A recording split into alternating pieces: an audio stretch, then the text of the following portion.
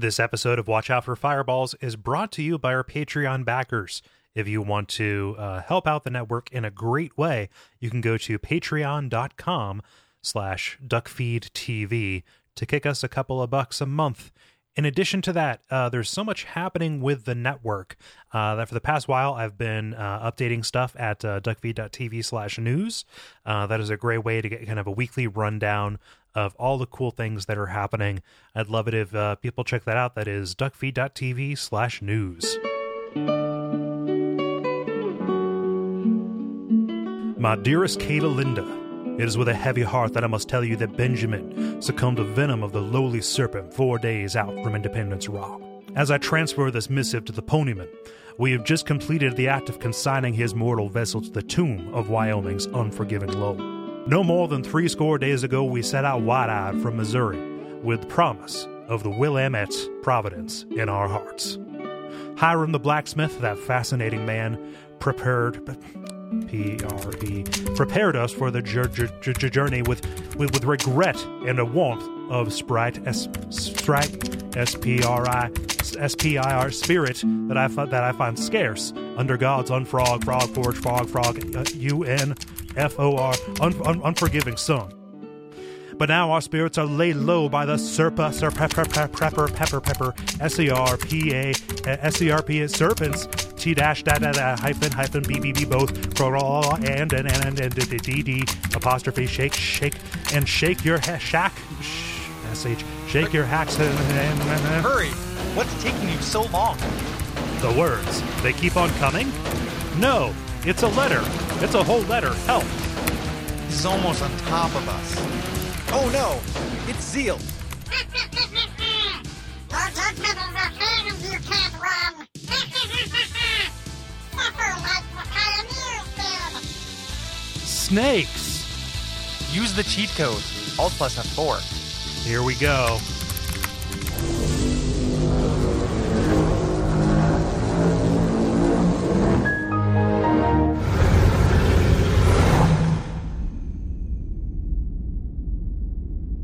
Now we are in a void.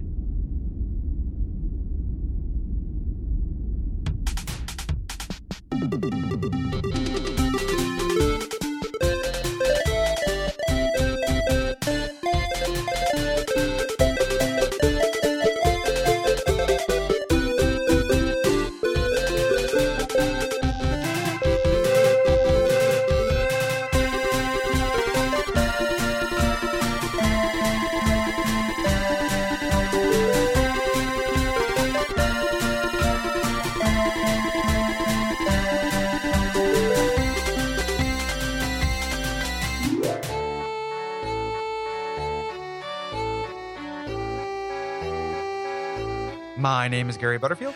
My name is Cole Ross. And you're listening to Watch Out for Fireballs. It is a retro games podcast. Yes, and this week we have kind of another special here, hot on the heels of the Brawler special. We're talking about edutainment games. Yeah, this is going to be weird. We're talking about Oregon Trail and Typing of the Dead. Yeah. Both games that teach you something. One is near and dear to everybody's hearts, and the other is a complete weirdo that I love with all of my heart. It's very near to my heart, very much so. So edutainment, for those who might not understand what this is, I was thinking about edutainment when we were doing this, and I was like, does Chex Quest count? When we did that for Abject Suffering? Well, because you learn a lot about Chex. Yeah, I mean, it teaches you the brand value. It teaches you the value of a balanced breakfast, centered around the base of the food pyramid, which is Chex. Yeah, which is Chex, which can be used for Chex. Yeah. Chex Mix. Mm-hmm. Yeah, Puppy Chow, but it teaches you about Puppy Chow. Teaches you... Is that a thing that I'm not aware of? Birthday Sex is a pop starlet's song about having birthday sex. And in this version, she just gets a steaming bowl of birthday checks. I thought you were talking about like getting $5 from her grandma. There's a parody version of birthday sex called Birthday Checks about getting $5 from your grandma. Okay. As well. So, but I was doing, this is a third version. Nothing new under the sun. There's nothing new. Well, there is this version about getting Chex Mix, I think is new, but it is a minor variation because, really Chex Mix is kind of a mix between Chex and sex. Like it's somewhere in between those two things. Yeah. it's not that salacious, but it's also not quite as boring. Pretzel rod. Yeah, it's like a pretzel rod. Can I get one bag of rods? What kind would you like? Oh, pretzel. Head on down to the Rod Depot. Yeah. Can I get that poster of Rod Flanders? That would be inanimate carbon Rod Flanders. Yeah. It's been frozen in carbonate. It's load bearing. Oh, it's a t-shirt. Carbonate Flanders. So edutainment are games that are actually designed to educate. In some ways, it feels like Christian rock to me, except that it's actually real good. Oh, for sure. In its best examples, they're indistinguishable from other genres of games. Yes, and people have a lot of affection with these because a lot of people, it's their first experience to video games. Yeah. Your Numbers Munchers and your Oregon Trail. Yeah. Oregon Trail, we weren't originally planning to do on this episode, and we just had this idea of like tacking it on because it's real short as a game, and it is a lot of people's first video game. Yeah. So we thought it'd be a cool thing to tackle. Yeah, so you've probably played this because it is a game that was sanctioned by an authority figure in your life. Yes. I'm not going to say everybody because I'm not sure what the experience is outside of the United States. Oh, sure, that would be weird if they. But there are a lot of different versions of this, and there's probably something similar to it that you might have played. Yeah, outside of the States. I checked in with one of my coworkers who's 21 years old, and he said when he was in school he played this as well. So it is still, at the very least, as recently as he was in high school, was still going strong. Yeah. Did he tell you through a cloud of vape fog? He did not. He's a good guy. Okay. He told me while skateboarding with an ice cream cone in each hand and doing a cool flip. So he is a cool young guy. Oh no, I lost the nuts off my ice cream by doing a flip. His name is London. Oh, that's good. Isn't that cool? That's a good name. If my name was London, I would get all of like the touristy shirts that were like, I'd rather be in London, or like, I love London. I'll always have London. I miss London. Like I would own all of those shirts. But that's because I'm coming at this from the attitude of a dorky piece of shit 35-year-old and not like a cool 21-year-old where he just wears like, I don't know, a Rastapole or whatever the fuck kids wear these days. Yeah. And also you're coming at it from not having been called London your whole life. That's 100% true. I mean, I guess like there's Gary, Indiana. I could make this happen. But anyway, tell us about Oregon Trail. Cool.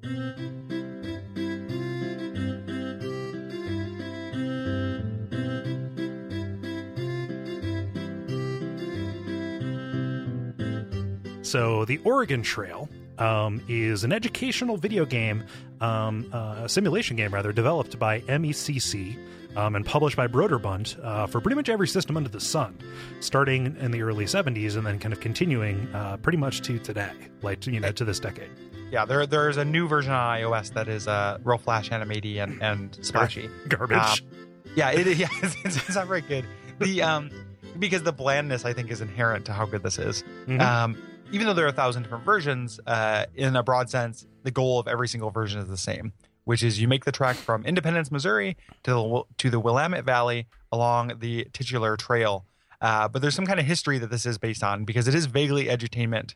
Like, even though like the edutainment kind of goal of this could be accomplished by like reading the Wikipedia and then amending it and being like, it was hard and you died a lot. Like at the end, probably be it's a very narrow subject. Yeah. There's a great very short article on a website called the Institute of Play that talks about the educational value of this game, and then they do this for some other educational games. They have a great graph that says like, okay, the thing that this teaches you the most is like that it was difficult, that you could die, and that managing resources was very hard. Yes. And then kind of at the bottom of that is kind of like names, dates, and places. Yes. Yeah. Which is true. And then like those, you don't really need to memorize names, dates, and places. Like all that stuff. You'll I know that Independence Rock exists. Yeah. I guess that is true. So Gary, so I don't make a fool of myself. Oregon or Oregon? Oregon. Oregon. Yeah. Like Willamette. It rhymes with Willamette. And okay, Oregon has Oregon. a gun at the end. Okay. Oregon Trail. Okay. Yep. Cool. Oregon Trail, Willamette Valley. Willamette Valley. Okay. Yep. So let's get into some history of this game because it's pretty Street. That's true. Right? Flanders. Yep. Yeah, no, it's pronounced ballsack. So it just so let's talk about where this game came from. It came from a well-meaning, super groovy history teacher. In fact, a group of 3 history teachers in 1971 who wanted to find kind of a more engaging way to teach students about the topic of that semester, which was the Oregon Trail. Yes, and this was one of those timeshare type games that was on this HP 2100 mini computer, and there's very, very little game to it. It just kind of presented these facts and stories, what happened as you traveled across the continent in text in this very early version. It would actually print out the time, and this is the version previous to this where there was still a hunting part. Did you read about this, where you had to type bang or pow really fast? Yeah, I've got that here actually. Okay. And once it goes incredible. to MECC, well, yeah, I mean, it's a precursor to Typing of the Dead. Yeah, in a lot of ways, like that's pretty rad. Because if you mistyped, you missed. Yeah, like in real life. And what's funny is at the end of the semester, because storage space is was very expensive, Don Rawich, who was kind of the lead programmer there and the guy who would carry this forward at MECC, he printed out the basic source code and then deleted it off the system. Yes. Yeah, because that was the way it worked. But he had like 1,000 reams of dot matrix print, so he could retype that in by hand whenever he wanted. Yeah, he had Apu's tic-tac-toe game in the card box. Yeah. Exactly. So eventually this game was noticed by MECC, which is a state-funded Minnesota company that made educational games like Lemonade Stand, which, God, I love Lemonade Stand. That's so good. Number Muncher. I love Number Muncher. And Freedom. A game which you can only play like bookleg. Yeah. And this is brought to MECC, and there Rawlik built the Oregon Trail in a form that we'd recognize today, with adding some kind of choices that were based on real history, this resource management aspect, and then these consequences. Right. So it was not guaranteed that you would make it across. It was not just a sequential kind of novel kind of thing. Yes. You had to make, some really, really tough decisions to manage it. And, disasters could befall you. Like, this game is about trying to bounce back from terrible things that happen kind of at random. It's the Dark Souls of video games. Right. It's the Dark Souls of Cadillacs. Yes. But he based these disasters and kind of their frequency off of actual stories of the trails, and built those into the simulation. Yes. Still very primitive. As I mentioned, the hunting game is just typing and stuff. But eventually it got a little bit more sophisticated. The version that a lot of people played was likely this Apple II port that came out in 1985 after MECC started a big push to get Apple II machines in the schools. Yeah, and that was still the case 10 years later. It's kind of funny because I have history with both versions of this, because in between first grade and second grade, my elementary school computer lab switched over from Apple IIs to Windows 95 machines. So yeah, I've played both of these. Dude, you guys are getting it down. He came into the school and he said, "Hey guys, we just had John Hodgman come in. It was boring. He's a nerd." You can chart the progress of Oregon Trail based on the hunting game. Yes, right, because it started off as just bang. I don't know if this is a memory that was somehow inception into me. I swear there was a version that I played where I was at the bottom of the screen, and it was like I would just I could shoot forward in the middle of the screen and just had to time it, so it'd go like dit up and then hit an animal. Oh yeah, it's like the parachute game on the old iPods. Yes, yeah, I swear there's a version like that, but the most popular version of this kind of period had kind of an asteroids version of this. Yeah, it's like where you were a little guy in the middle. Yeah, like you had like tank controls almost. You could move by pressing the A or pressing Enter button, but you would either rotate with your arrow keys, or I guess period and comma, or you would point your direction in 8 directions around the numpad. Yeah, it's almost like a dual stick shooter. Like not just quite, but and then the game got music, just real like bleep bloop versions of public domain American folk songs, which is appropriate. Yep, it works. I mean, it makes sense. You start out with like Yankee Doodle, and so I got stuck with editing this, and I'm gonna put it in the most primitive music I can. Yeah, I would say for the one that since we're gonna spend the bulk of our time talking about Typing of the Dead, I would use that as the opening music if it were me. But you could, if you want to, you can do the ding ding ding ding Dun, dun, dun, dun, dun, dun, dun. The town theme from It's charming in its way. Like it does kind of cut down to that nostalgia. yeah, absolutely. Yeah. So for this version and for this playthrough that we're going to talk about, we're going to be talking about the deluxe version that came out for DOS and then the Macintosh in 1992. This is Gary, I don't know what your history is, but this is the version that I ended up playing a lot at the public library. You know, you would go there and say, you know, books are lame, so I'm going to go and I'm going to sit down for a half hour and play some Oregon Trail on the Macs. This is the version that I played when I revisited this game out of nostalgia. The one that I played when I was young was the version I was talking about with the weird shooting system that I couldn't quite find, like the granularity of searching for that. I couldn't quite find that. If I didn't dream it. But the version I played was an earlier version of this. This is the version I played when I was old, and I was like, I wonder if that's still fun. And then it is also the easiest version to play because it runs perfectly on archive.org. Yes. So and also like DOSBox, and you can also like there's a virtual Apple II that you can run. Like I played the Apple II version, and then kind of like a middling DOS version that came out before this one did, and it's fundamentally the same game. You just interact with it in a different way. And MEC would eventually make it slightly less the same game because they would do tons of sequels, adding this kind of complexity, and then animated school children, like having little, more and more little animation. Look up some videos of that. It's very upsetting. Yes. Once MEC went bust, the Oregon Trail name was handed around until it ended up at Gameloft. You may know as the people who make like all of the knockoff, really polished iOS games. Right. So like they do like the fake StarCraft, the fake, all these things. And they made really crappy versions for cell phones. They're mostly just little mini games that the educational and simulation value are nil. I was so disappointed because I was like, hell yeah, I don't care about the art style. Just make sure the game is okay. Yeah, it's a bummer. Yeah. So before MSC went bust, they would kind of take this cash cow and milk it for all that they could. They had spinoffs like the Amazon Trail, which I also played a lot in school, like third and fourth grade kind of stuff. That has a story based on time travel, which is fun. There's the Yukon Trail. I read about they did a modern day version that was actually sponsored by a bike rack company.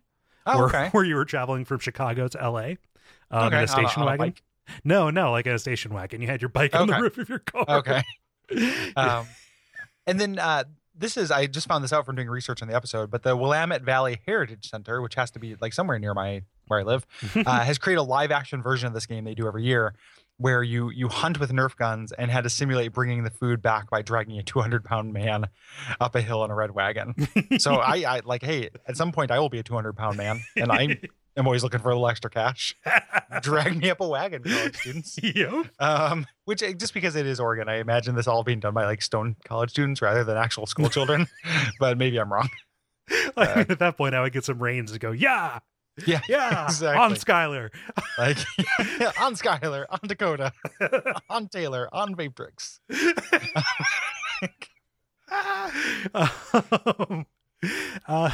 And this game, because of its nostalgia value, has a kind of this potent legacy, even just in a lot of people's minds. Did you ever play Oregon Trail?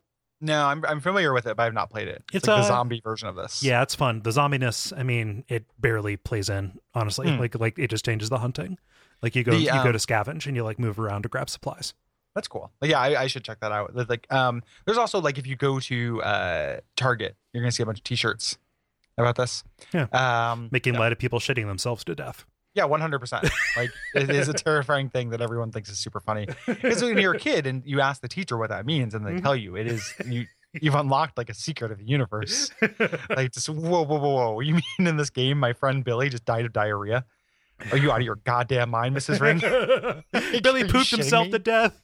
Yeah, are you shitting me? Or is he shitting him? Like, it is just who's shitting who? Yeah, who's zooming who, and who's shitting who? Yeah. Tell me that, Mrs. Ring. So we won't hit the generalities of this. We're going to talk about them as they come up along the trail. This is going to be breezy. Because there's nothing like this game is the same throughout the entire time. So I'm looking a little bit at these notes, and I think we should move quicker than these notes suggest. Oh, yep, definitely. This is the same number of notes that we had for like Little Nemo, and like this is way quicker than that. So let's start out. You start out in Independence, and you start off kind of registering your party and choosing your profession, which is really a difficulty selector. Yes, it determines what you start with. So you start with a banker, and you're rolling in cash. You can buy your way out of any problem, all the way down to like the farmer who has basically no cash and no special abilities. And kind of in between, you have doctors who will make you like less likely to die if you get sick. Carpenters, you can repair your wagon, stuff like that. And each of these comes with a score multiplier. Yes, so that's the idea that you get a higher score for playing more difficultly. But I don't know people who are playing like competitive Oregon Trail for high scores, like the King of Kong for Oregon Trail. I mean, at the very least, Sam Bear wrote in the episode here talking about how he filled the high score at his table or at his school. Glorious weirdo, Sam Bear. That's great. Yep. After you select that, you can buy your supplies, and they make recommendations like just go 20% over those, and you should be good. Yeah. You'll be okay. And there's so much RNG involved too, so you want a cushion for that, but also like there's nothing that says you aren't going to lose a lot of this shit. The first step out. Yeah, based on how not on how you're playing. Gary, when I rolled up the Apple II version just to see it, don't take a look at it earlier today, you got cholera the second we rode out of Independence. I haven't been telling you. Yeah. I just wanted to come along so bad. No, it must have been something I ate. Help me. Something I ate gave me cholera. Please. Well, no, he's lying because in this scenario, he's trying to hide that it's cholera. Please, let's rest for 4 days. At this point, you decide when you want to leave. And the game, again, gives you recommendations here, which is great because otherwise it would be trial and error. If you leave too early, then you'll hit bad weather at the start and there won't be as much grass for your oxen. If you leave too late, you hit bad winter at the end. And this impacts things like health, hunting, and how hard it is to cross rivers, which rivers are like the enemy of this game. They're the villain. And just picturing somebody charging into a river with an axe. Yes. Yep. No.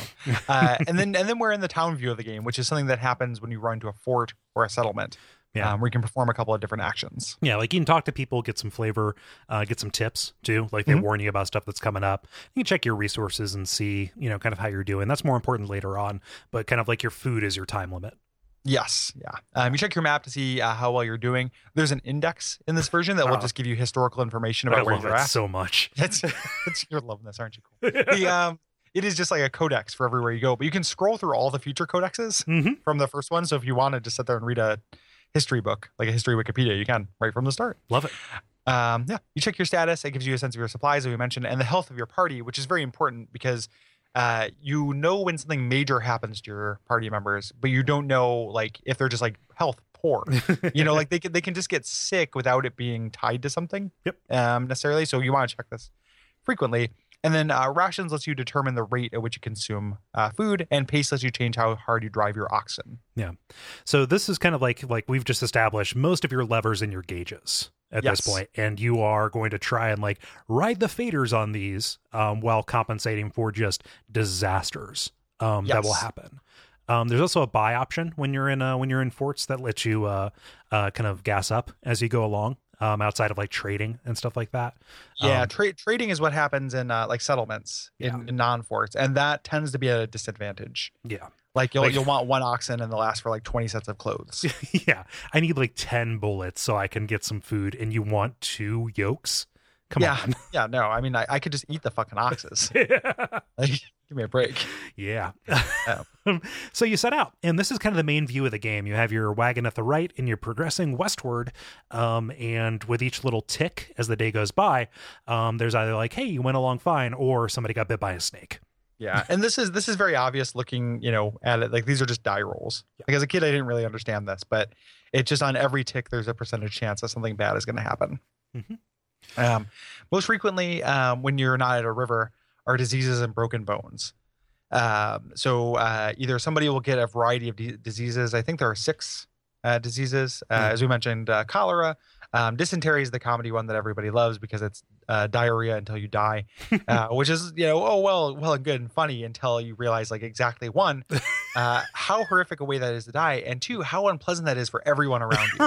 Right. like what an act of violence you're doing if you get dysentery. Fetch me my brown Consider pants and socks and shoes. Yeah, and your brown pants. And because it is just gonna, like, if you're in this kind of close quarters, like, you can go over the bend, but there's probably, dangers out there. You're not gonna go too far from camp. Yeah. And just imagine trying to like sleep while listening to fucking Johnny Settler pants over here just like empty his insides. Well, like time and time again all night. So every Conestoga wagon had 2 posts on it. One, you hung your cream, so as it jostled, it would make cheese for you as you go along. And the other one, that's where you hung anybody who had dysentery off the back, so that as you go along, so you can find your way back. Yep. So you could be tracked like you got kidnapped. Yep. That's how. That's the majority of the way that like thieves would find you. That is the worst. Yeah. That's real gross.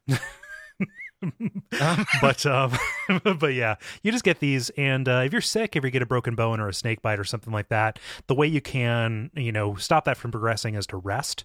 Yes. Which is something you want to do periodically, mostly in settlements and stuff. But that is kind of like trading time and food for a little bit of extra status. Yes. Yeah. And yeah, so it's a little risk reward thing. You can also have thieves and things will set fire, which is a supply tax. So it's not your health; it's losing your supplies. Yeah. Here, in my run, I did not have I made it. I barely made it, but I did not have any fires or thieves in my run for the show. I had a fire that wiped out all but 7 of my bullets. Oh, hey, it's like in Who Framed Roger Rabbit. You can name them. Yep. Yeah. And that's a bad thing to lose all your bullets, because when you're on the trail, like, food gets more expensive as you go along. And not a lot of people want to trade for food, so you have to go hunting, which I think is what a lot of people remember this for, because this is like an action game. It's the most explicitly gamey kind of thing. So this version, it plays like Operation Wolf or something. You move around the cursor with the mouse and just click on things. There's a really weird inverse risk reward to hunting that mirrors real life. So, like we hunted the buffaloes nearly to extinction. And the reason we did this is because they're slow and full of meat.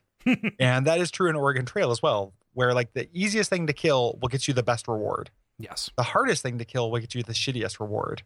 So it's like, in a weird way, it is a really cool game way to illustrate. Like, that's not the point of this, I don't think. No. But I was struck by that, like how elegant this is. Of like, because now, Monday morning quarterbacking it, it's really easy to just be like, oh, what a bunch of assholes. Why did we hunt the buffalo to extinction? It's like, well, because we were goddamn starving. Yeah. Because Roars broke his leg, and my roommate Will has cholera, and I need this food, so I'm gonna go for the low hanging fruit. Yeah, and like, you kill them, and you can only take back so much meat, like 200 pounds, and most of these are like 500 or so. So like, that's inherently wasteful. And there's a reminder that says like, hey, if you continue hunting here, game will become scarce, and that like continues on throughout. So if you hunt a lot in the beginning, it's going to be harder to get by later on. Yes. Yeah. So it's pretty cool. The bullet travels really slowly, so you have to lead your shots, which is another incentive to go for the buffalo. Because I only killed 1 rabbit during the whole thing. Rabbits are tough. Yeah, rabbits and squirrels. Yeah. So you end your hunting trips whenever you want, and you don't want to waste bullets. No. Because the presence of thieves and fires are anywhere. So even if you leave with like 30 boxes of bullets, you can still get fucked. Yes. So we should talk about death too, because it's something that happens. It happened twice on mine. Ben died of a snake bite shortly before Independence Rock. And then I think Brayton broke his leg, and then I think he just died. Like, it didn't give a reason. It just said Brayton died. It just happens. Yeah. I mean, just sometimes your number is up, right? Yeah. Yeah. I lost some people to cholera, I think, or to various diseases. I lost most of my people to rivers. Yeah. So, but if somebody dies, there's a little funeral. I couldn't find a way to name the tombstones in this version. No, there's not this version. You cannot do that. Yeah, but in the Apple version, you could write an epitaph. Yes, which you could write it whatever you want. So kids wrote a lot of swears, and that's awesome. And if the early versions of it, if the disc was not set, it was based on if the disc was set to read only or not. So if it wasn't, you could do that. And then other people, in a very Dark Souls-esque fashion, would find those tombstones. Like, they would show up in their games while they played the game. And that's really grim, because that could be somebody else in your classroom. It's like, oh, that's where they would have died. That's awesome. Based on their shitty decision making. Like, that's a great way to raise the stakes. That's fantastic. I love it so much. Timmy died. Fuck. Oh, well. Yeah. So it's so good. Yeah. And you hold this little funeral. And in later versions, it's optional if you want to hold the funeral because later versions have morale. So if you don't hold the funeral, your morale suffers. Yes, and if your morale drops to low, to 0, then everybody abandons Your characters you. kill themselves. Yep. Probably. Do they? No, like they just low morale is a way to be kicked out of. It's like going bankrupt in SimCity. Like they're just devoted no confidence. Yeah, which is really, if you're reading between the lines, like, come on, that banker's in the rafters. Like the rich Uncle Pennybags is not alive. So the big thing, so rivers, forts, and landmarks we'll run into. The river, you get to your first river right away, and boy, rivers. This one has a fort, so you get some little advice beforehand. But there are different things you can do to get across the river, and they all have risks. Like none of these are fail safe, which is the reason why it's so hard. So yeah, this is just like an existence check almost. Yes. So the safest way usually is to pay the ferryman. Yes, that costs you some money. Like, and if you're playing as like somebody who started with a lot of money, that's not really a problem.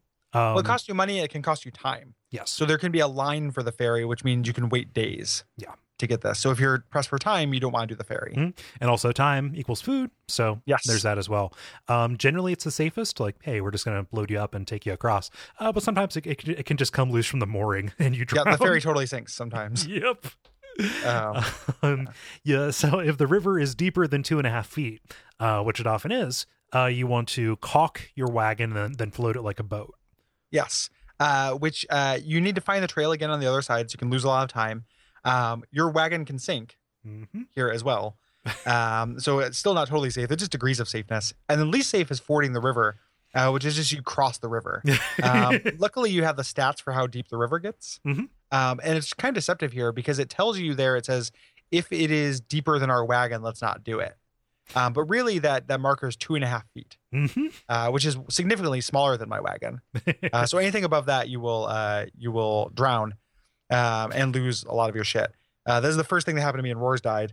I just posted it on Twitter because it was just like immediately, your wagon sank while crossing the river. You lost Roars, parentheses, drowned. and then because our Slack is wonderful, we have custom emojis. So I posted that on our Slack and then someone put the little Roars emote and then the little tombstone emote next to it. It's really cute and funny. It's just like, oh, buddy. Like, in real life, at that point, I would probably take up with the Native American. I would like Dances with Wolves this shit and try to refine my soul. So, I don't know why I'm laughing. Dances with Wolves. Laugh riot. Yeah, it's like a 6-hour laugh riot. Oh, Kevin Costner, what'd you do? Yeah, I managed to make it all the way across with no river problems on my main playthrough of this. So I played it safe. I just did the ferry, but I also started early. And like there are some rivers that are like right on the edge. Like in the Apple version, you can wait for conditions to get better. Yes. Too. So there's a chance that it'll go down. But again, you're trading time for the opportunity. So like these are just kind of like just resource sinks and existence checks. Yes. Eventually, you also run into landmarks, which are like Chimney Rock and forts, Fort Kearney. At forts, you can do trading. At landmarks, you can hit the info button for tell me more. And then supplies get more expensive as demand increases and scarcity increases as you go westward. Yeah. And that is a big deal because as you go along, the terrain changes. And this is most evident when you're going to hunt. Sometimes you're just going to show up and there's nothing that runs across. Yes. Snow will take over, things will get more rocky. It'll be desert. There's no grass or water for your oxen. So they're more likely to get sick and die. And when you hit the mountains, your wagon just goes to shit. Yes. And you're just constantly getting like, there is no water. There is no water. There is no water. Like on your little thing, it's like, oh shit. Like, what am I doing? So your wagon's gonna fall apart and hopefully you have the replacement parts. You can put it back together. What happens if your wagon loses a wheel and you don't have a part? You have to trade. Okay. Yeah. But if you're on the trail, like an option for trading will come up. Yeah. Okay. You just have to wait for a passerby. Yeah. You put up a sign that says like out of gas. Right. And I never got a game over that way, but I ended up having to trade like a shitload of clothes. Yeah. But I was pretty close to the end though. So that wasn't a problem. You really only need clothes when it gets cold. Yeah. And that affects how likely you are to get sick. Yeah. You run into some Native American guides for some rivers at like the bigger ones, and you can trade them things. It's not just clothing; they want other things too. Yeah. I believe to get you across, and they just kind of get you across a river using like Native American magic. I guess I don't know how they're not fording, rafting, or ferrying. Like there aren't that many ways to cross a river. But also, Native American magic, also known as a bridge. Yeah, exactly. Yeah, they just have built a bridge, and they're just like, yeah, it's a toll. There's a real sad thing where I went to one of those things and I clicked talk, and there was a Native American figure, and he says, and I feel like this is, let me pull it up. I took a picture of it with my phone. I feel like this is probably offensive to somebody. Well, you even saying it's offensive is offensive to somebody. But that's true. I feel like this is a little bit like problematic and troublesome here. The Pawnee are the mortal enemies of the Sioux. I would not hesitate to kill any Pawnee I met, but I have never killed a white man. All I ask from the white man is to leave me alone and to leave my buffalo alone. And then, immediately before that, 1,000 dead buffalo. Like I just killed so many buffaloes. But just having I feel like there's probably something a little bit problematic about like the American Indian guy just going like, I hate the Sioux, but I love the white man. It is just kind of weird. Yeah. To me. But like, that's kind of the only, like, thinking back to the time, that's probably some of the only like perspective I ever had on Native American people. That wasn't too. Like they helped us at Plymouth Rock, Yeah, exactly. That's what I thought too. And then this makes them seem very, very monolithically helpful as well. Yeah. I want to warn him. Like, no, I have a problem with the white man. Please, buddy. But anyway, that's just another way to get across some of these bigger ones. And kind of the final challenge of the game, we're already to the end of this, like 20 minutes later. Yeah. Is the Columbia River, right? Yes. And you can skip this, at least in this version, by taking the toll road, which I did stupidly. I forgot about the whole other game. Yeah, you missed the mini game. Yeah. To get some guides, and then you go on a wild wagon rafting ride. Yeah, which is a very easy kind of just agility kind of thing where you just move the mouse to move your raft back and forth and dodge rocks. They come very slowly. It is very easy. Way more easy than it probably was in real life. And the idea of like every single one of or like most of the time someone went on the Oregon Trail with it ending with this like them loading their whole wagon on a raft and like zipping down the river is very funny to me. But once you get to the end, you win. Yep. I am the only survivor of my party. Every single other person died, and I had like no supplies. Oh shit! So it was just me, me alone. It was in mine. It was me, you, and Dennis. Okay. Yeah. That's significant. I had way worse river luck. Because after that first one, which I thought I could fjord, that one definitely killed me. Yeah. And then the later I had some bad luck with ferries sinking. Yeah. Jeez, that's a bad break. And so, it was unfortunate. Coming away from this, like everything felt so much more difficult and random, when I was playing it back then. And I think that's just because like maybe, even when I was like, 11 or 12, the simulation was a little bit too complex, or the resource management side of it was a little bit too complex. But like coming to it now, as a grown ass man who, kind of knows how the dice rolls kind of go, it's kind of like, oh, they're giving you all the information you need about how like the basic strategy for making decisions at certain points. You can just get fucked, and then the game is testing your ability to get around that. Yes. Yeah. And it is, as an adult going through it, it is easy to win. Oregon Trail, which it's a game for children. I'm not like guys, I'm pretty good at Oregon Trail. Slam dunk. Yeah. But that's not the point of it. The point of it is that it was a video game you could play at school. Yep. Because it's hard to say, like, even as a kid, I do not remember learning much from this, other than that, like, this was a thing people did. Right. But just being able to play a video game at school was super, super fun. And that's not a very profound point. It was definitely tied to me slacking, but it was just like, it garnered so much affection for me just because of that. Yeah. This was a reward game. Almost on the Apple IIs. Like, there was Number Munchers. There was actually like typing instruction games that we did. And then if you, finished your assignments and printed out your scores and stuff, the teacher would say, well, I'm not going to fucking engage with you for the rest of this 20 minutes. So play some Oregon Trail. Yeah. And it's funny too, because it's not like there aren't edutainment games that have a lot more value. Like the next one we're going to play is actually a pretty good edutainment game, I think, as far as education. And then like Number Muncher, which like does teach you things. Yeah. So, just a arithmetic.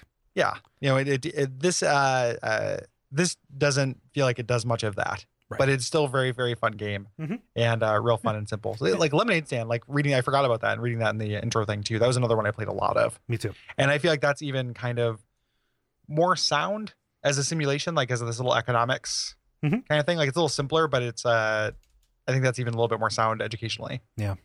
But I mean, think about what this informs, right? Any number of games that we talk about that use this as a touch point. Like without Oregon Trail, I don't know that we would have FTL. Yeah. Anything where you're progressing along and you have to make these kind of tough decisions at certain points. You know? Like this has a strong legacy in like games that I fucking love today. Yeah, absolutely. Like and even it's not like I didn't have fun playing it even this time. Like it's fun. We were kind of making fun of it with like the Target t-shirt thing, but the sense of humor that kind of comes with this game that is not necessarily intentional is still funny to me. Like the string of just like, you know, an ox has died. There is no water. There is no water. You have dysentery. You broke your leg. You died. There is no water. Like ends up it being pretty funny. As a kid, I didn't think so. It was just like pressing buttons until I get to the next hunting section, you know, but it is a pretty funny game. Yeah. Which also has a lot of value. Definitely. Yeah, I was happy we did this. Like it was a little bit of an afterthought, even though we did it at the start. It was just kind of like, oh, why don't we do this? And I'm happy we did because I don't know, like for a minute there, I was 8 years old again. Yeah. You know? Yeah, absolutely. It was a fun chance to revisit. So somebody put a real port of it on iOS. Play Oregon Trail, man. Yeah, I will. I'll take a look because it's on sale a lot too. So. Yep. I mean, you can get it on iOS. It's an iOS game. Even on iOS, it's on sale. Oh, okay, cool. So I just wanted to make sure you knew.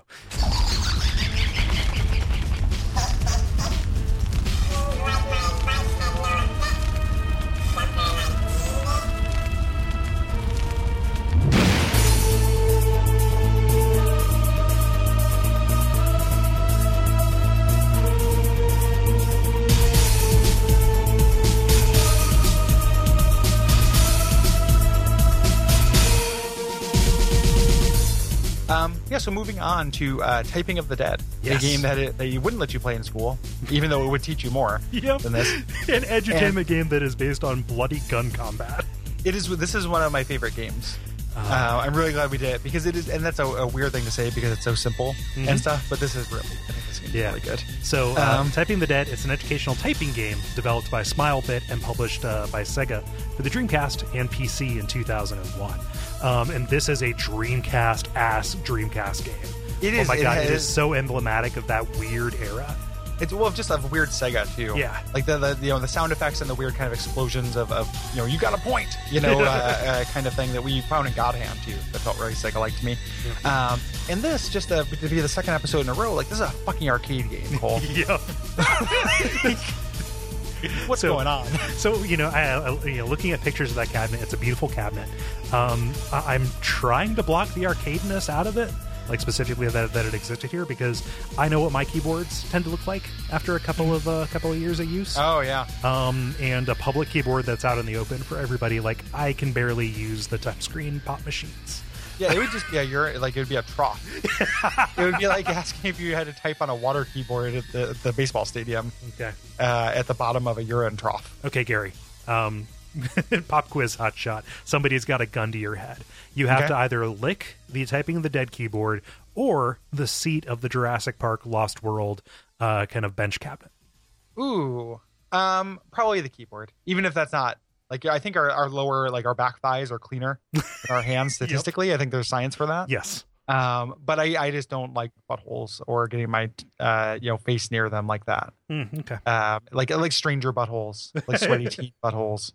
Yeah. I don't know. I can't tell you which I'd rather do. They both sound nightmarish.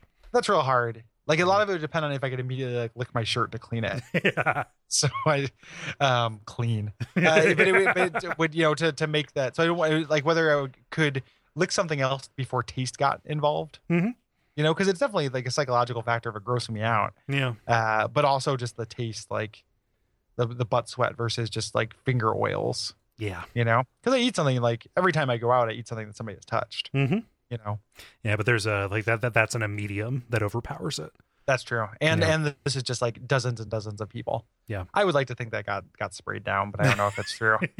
Yeah. Or even just mechanically. I bet you those cabinets are really rare because keyboards go bad and get worn out. Mhm. You know, like they're not built to last. Yeah, I would love to see one in person actually, because Me it's, too. just it's this House of the Dead cabinet, but it has these keyboards mounted up instead of having the gun holsters, right? Yes, because House of the Dead, for people who don't know, is the thing this is based on, and specifically House of the Dead 2, which is a light gun game. Mhm. So you point your little gun at zombies and you shoot them, but this replaces all the shooting with typing.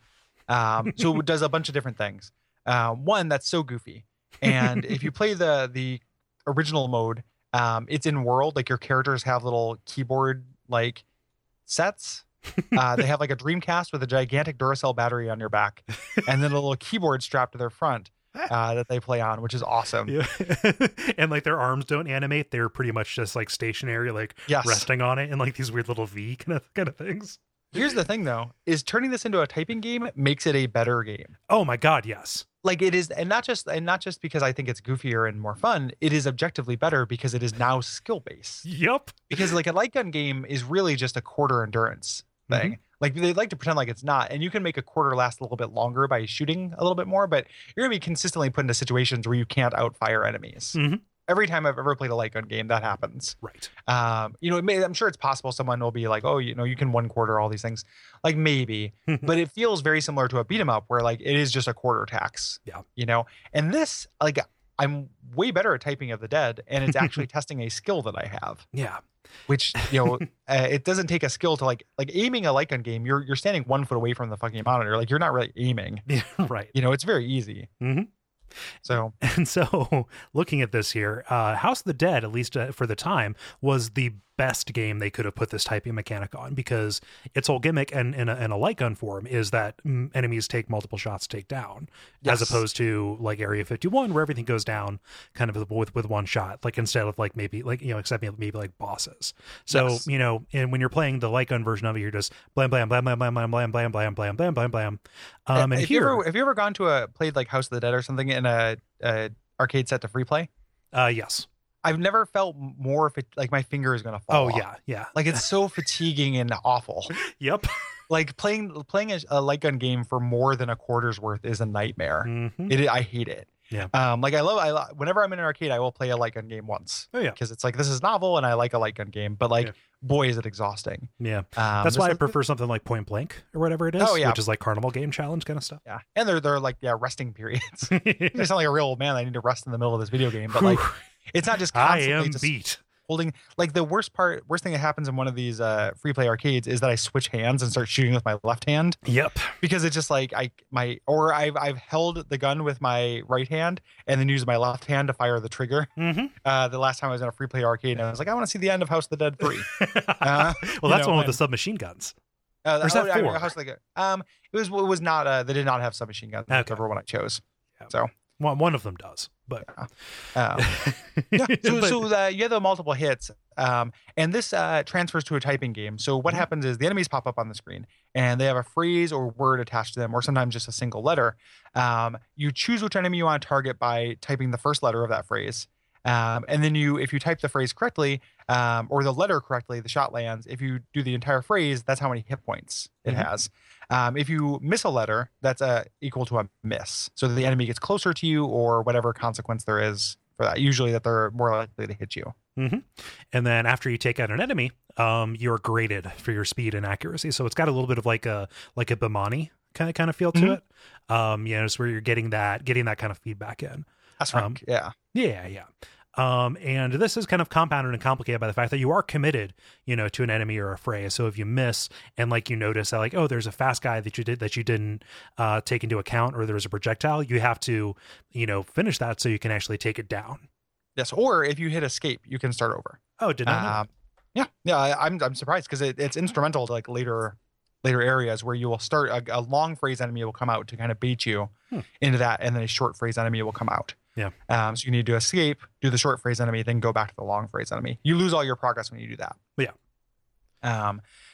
So projectiles, smaller enemies, and item pickups are just one letter that will pop up, usually often just for a second. Yep. And regular enemies get tougher. The phrases you need to kill them get longer and more complicated. Yeah. Eventually going to single words, then kind of double words, then full sentences. Yep. With crazy punctuation. Like, Yes. that is the bane. Yeah. the hyphen in this is a fucking run killer. Yeah. The hyphen or the parentheses or the apostrophe. Yep. Yeah. Anytime you have something like that, or exclamation point, good night. And what's great about these sentences is they are incredibly humorous. Like, It's a really funny game. yep. Like, not just because the premise already is great, right? And then typing of House of the Dead is funny as it is, right? And then you just take this like third thing where there's just these weird, the mailman doesn't have to knock; he lives here. And it's like, what are you talking about? Like these really, really great out of context sentences. Shirtless Thursday, and then the next one is "Oh my!" exclamation mark. It's so good, and there is like artfulness to how they're put together, right? Like, so I don't know, it's random. You're not going to see the same combinations every time you play. You can't like just memorize which words come up. But there is something to how they're put together for effect. So somebody who wrote this or localized it made it funny. Yeah. Which is awesome. Yeah. And so like that loop, so just typing something is not very hard once you know how to type, right? It is straight brain to hand. Okay. This game, the challenge for me, and it may just be because I'm slow, is you have to recognize what it's asking you to type, internalize it, and then type it. Like that loop makes it more challenging than if I was just typing a word. It is, for me, I would go back and forth. Like some things I had to really internalize it and just be like, I know what this word is. But depending on how quick it was or how quick it was coming at me, sometimes I had to kind of try to bypass that with varying amounts of success. And then they do some really neat things with like interrupting that loop later. Specifically, there's a boss fight that I really, really adore that comes later. So yeah, there are boss fights and they are different, which is super cool. Yeah. Each level in the middle of it has a challenge section where they give you a little challenge like, defeat 30 zombies or 10 zombies without being hurt, or defeat 30 zombies in 2 minutes or something like that. If you get it, you get an item. If you don't, you just kind of move on. Yeah. You get hit. The structure of this game is just like the base game. House of the Dead and House of the Dead 2, all of them kind of have these ways that the paths can branch, usually depending on if you save people who will open up these altering things. And usually those are just incredibly strict time trials and challenges to get them. I think they're harder than they are with the gun version. Oh, sure. I save fewer people. Even though you can't accidentally kill somebody by typing their phrase, although that'd be kind of fucked up if they had very similar phrases. Yeah, that'd be awesome. And they do a lot of things like that. So as we mentioned, the arcade mode kind of emulates that. There are pickups, there are items in this. So Molotov cocktails, which clear the screen, things that make you invincible for a time. There's the golden hands pickup, which is the rarest, which means you can type anything. Yep. Which is really cool. You say that for tough boss encounters. Yeah. There's a tutorial and a drill mode that exists to test your typing skills with these different challenges. Yeah. Love that. I fired up the most challenging one and I got like the second rank. No big deal. I'm okay at this game. Oh, okay. Yeah. Oh, that's cool. Cool brag about your typing skills. I know, right? You can always tell a cool guy by how fast he can type. I mean, and accuracy, holy shit. It could be argued that I've only ever been paid to type. So yes. Yeah. That is not any big deal. But yeah, there are some aesthetic changes that happen to House of the Dead. Like we said, it is a very goofy game anyway, with the voice acting and just the situations and stuff. But certain enemies wield ridiculous and harmless items instead of weapons. Like there's still some guys with axes and stuff, but like when somebody runs at you with a spatula or a maraca. Yeah, that's real fun. Yep. And as mentioned, your characters do have these keyboard backpack things. There's a modern version of this for sale, which is Typing of the Dead Overkill, which updates the graphics and is based on House of the Dead Overkill, which I don't like. I thought I would like House of the Dead Overkill. I actually kind of hate it. I think it tries too hard. I think it is like the difference between something that is funny on purpose versus something that is like like an old movie. Yeah. Like it's really, and I can't handle. It's not I can't handle. This is gonna make me sound like a real sensitive baby. I get really fatigued by just the constant being like, that stupid bitch, like just like this weird, just swearing all the time. Yeah. And then the first boss is a guy who's in a wheelchair, and it's played for a lot of laughs that he's mentally disabled and stuff. And I'm just like, this is like, it's not like I'm so offended that I need to protest. I just don't think it's funny at all. Yeah. You know, and it's trying so hard. Whereas this is funny like effortlessly. Exactly. Effortlessly was going to be the word that I was going to use. I haven't played Overkill. I like the idea that you can buy expansions to get, different vocabularies to put in there. Players can add their own. Yeah. So there's this weird way that players can add to the dictionary, and you can run into other players' kind of phrases. That's awesome. I just wish it was based on this kind of charming typing of the dead versus the like way in your face typing of the dead or House of the Dead Overkill. Right. They just hitch their wagon to an aesthetic that's kind of like bleh. It's like like a fake Grindhouse thing, other than the actual, like the trailers in Grindhouse are great, right? Like, or the movie Grindhouse, like, you know, there's pleasure to be had there. But this doesn't feel like it has any of the kind of like, this is just trying way too hard. Yeah. Which is really disappointing because it's co-op, and co-op typing of the dead is awesome. That's a really fun idea. But I was really disappointed with it.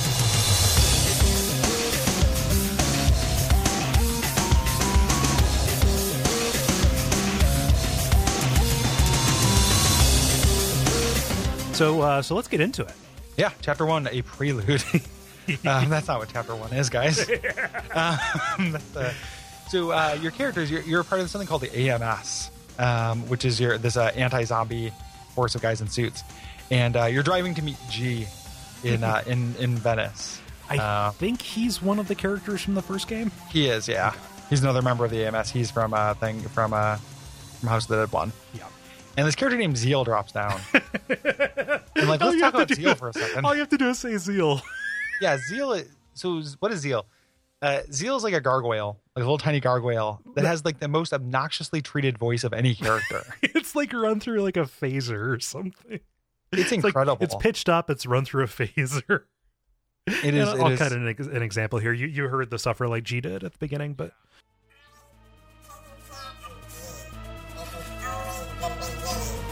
And it is, so all the voice acting is really bad. That's kind of the point of this. Yeah. But it feels bad like Resident Evil 1 voice acting, you know, in that kind of charming way. Yeah. But Zeal is really, really fucking obnoxious. Yeah. And also like just like his whole head steez like is not on point. Like he's got like these, you know, stray fly away hair kind of things going along. It's just he's very off-putting, and he like flies around like his bob doesn't really like correspond to any of the other animations. Like he's just kind of like on a string. Yeah, and every time he shows up, it's supposed to be like a big deal. Like I think he's a character from the first one too. I think we're supposed to know who Zeal is. Yeah. So then we start fighting. And these zombies are really weak. They just have little 2-letter things. Yeah, they're putting through. And for me, that always that throws me off guard, just because like any of those where you have to be real precise with it. Like it's easy for me to internalize a word, but like KD what? Yeah. But quickly you go inside where G is, and then you're introduced like to the one word zombies. Yes. Yeah. And G is hurt and tells you that Harry and Amy are coming for backup, and he gives you a debit card to his own personal bank. Yeah. It seems like. And then, the pin is fuck. Yeah. Well, that would be a House of the Dead Overkill. He would say the pin is fuck. So you're kind of moving through your first like saving a civilian. Kind of a little bit, and this one it actually opens up an alter, or they point towards an alternate path you can take. So there is some kind of minor path branching in this. Yeah. Like so, the alternate path you can take is like a little hole in the wall that gets you to the house you're getting to quicker. If you don't save him, you have to go kind of through the main gate and across the bridge, and that has a lot of enemies on it. Yes. Yeah. So we're introduced to our first little guys, like little bugs that pop out that just have one letter. So you just have to type those really fast. And then the time mission where you have to kill a bunch of enemies. Yeah. Here. Yeah, those single letter guys, I always feel accomplished when I get them. Like that is a really good mechanical way to kind of like mimic a shot on a keyboard, like a nice precision shot. Yeah. Bing, bing, bing. Yeah. And then enemies come through that take multiple words to kill. Yeah. You hit them, they back up, and it's not like when they're backed up, you just can't shoot them. They don't have a word there. There's no words on it. So it is it's a really good way to like kind of illustrate that point or like what you need to do. Yeah. You get monkeys that kind of jump around, and as they jump around, their box moves too. So you have to like keep your eye on them in order to internalize it, which is great. Well, yeah, like the reason why this game is so fucking impressive is that like I feel like up until we came up with that idea of the witness thing, is that it takes like every possible way I think you could complicate this mechanic and does it. Like, I don't think you could go much further than this. There is a Typing of the Dead 2 that's Japanese only. But like, it does feel like it's like, oh, like for a typing game, this does a lot of really cool, complicated stuff. And that's one of them, like moving around the thing you need to look at, which doesn't make my, test my typing more. But it is a really cool, like, kind of mechanic to make it harder as a game. I mean, you could argue that, like, if it moves around, like, obviously, it doesn't change, so you don't have to keep your eyes on it, but it encourages you to, like, keep your eyes on the screen. Like, all of this is about keeping your eyes on the screen. And, I think we take that for granted as adults who can touch type. Yes. But, I say adults, like, I'm sure my 8-year-old niece can touch type. That's not a thing. Yeah, everybody. I mean, I think that finally, when I was in high school, it was an optional thing to learn how to type. And I think that for most people, they have to do it now. And I took it because I was like, I want to learn how to type. Like, computers are great. Yeah, computers are great. But I mean, it is definitely something that you should have to learn in school. Yeah. When I was in this, I just don't know where else to put this. The classes were keyboarding formatting. And it was like half learning how to type, half learning, like, this is the proper format for a memo. This is the proper format for a business letter, things like that. And it was taught by this lady named Mrs. Fuchs. Okay. And Mrs. Fuchs had Fuchs, and had the thickest, like, New York accent of anybody I'd met until that point. And she just referred to all the fingers based on what they'd be on the home key. So she would just be like, take your J finger. Like, she sounded like Harley Quinn. Like, the J finger goes down to the N. Now it's the N finger. Like, that was how she taught. And it was amazing. Like, me and Derek took that class and it was hilarious. Like, take your K finger and put it on the I. Well, she went to Australia there for a second. I can only start accents. Like, we're doing me too. Don't worry. A Call of Cthulhu game, and it's European, and I keep starting with accents, and then, like, by the end they just get incomprehensible. No, I do the accent grand tour as well. Yeah, why not? It's all over there. It's all other. Yeah. And I remember when I was a kid thinking it was stupid that the semicolon got its own, like, home key. Yeah, fuck that. Like, yeah, like, I never type a semicolon. No. Anywho, you get to the end and you get to this boss, which is Zeal and his buddy. They're all based on the tarot. Of course. For some reason. And it's Judgment, who is this big headless ogre. Yeah, it's Vice President Agnew from Futurama. Yes. Yeah. He's got this axe, and really this is just typing longer phrases than you've seen before as he kind of, like, winds up to attack you. Yes. It's pretty simple for this first one. They'll do some fucking around with it, but this one, he just kind of comes and charges. And then Zeal starts charging, and again, it's just a time thing. Yeah. So Amy and Harry show up. What the hell is going on in the city? Yep. And it was like, okay, we're going to meet at Sunset Bridge. And then I don't know who says this as the screen goes red, but no more fooling around. Yeah. Harry's got a really great deep voice. No dogs allowed. We move on to chapter 2 called Muddy. Ooh. It's like, what's going on? A prelude to Muddy. Dirt and rain, a prelude to mud. Yeah. Oh. So we're introduced to our villain here, Goldman. He's got the round Indiana Jones villain eyeglasses on. Yeah, and he's sitting at a desk like a villain does. And he speaks like a robot kung fu dubber. Yeah. Yes. Yes. Yeah. So we're in this next section of the city, and the speeding car is coming towards us, and we type something to rescue it. I don't know what we're supposed to be shooting in this. Right. We should shoot at its tire so it flips over. I don't know. Shoot the car until it stops. But then we go further into the city. Mm-hmm. Yeah. And this is kind of an uneventful place. It's just kind of ramping up the difficulty of the words. There's a new enemy. They've got maracas in this game. I forget what that maps to in the original House of the Dead. But a nice little Sama de Amigo kind of nod there as they kind of go from side to side. Again, you have to track them as you go along.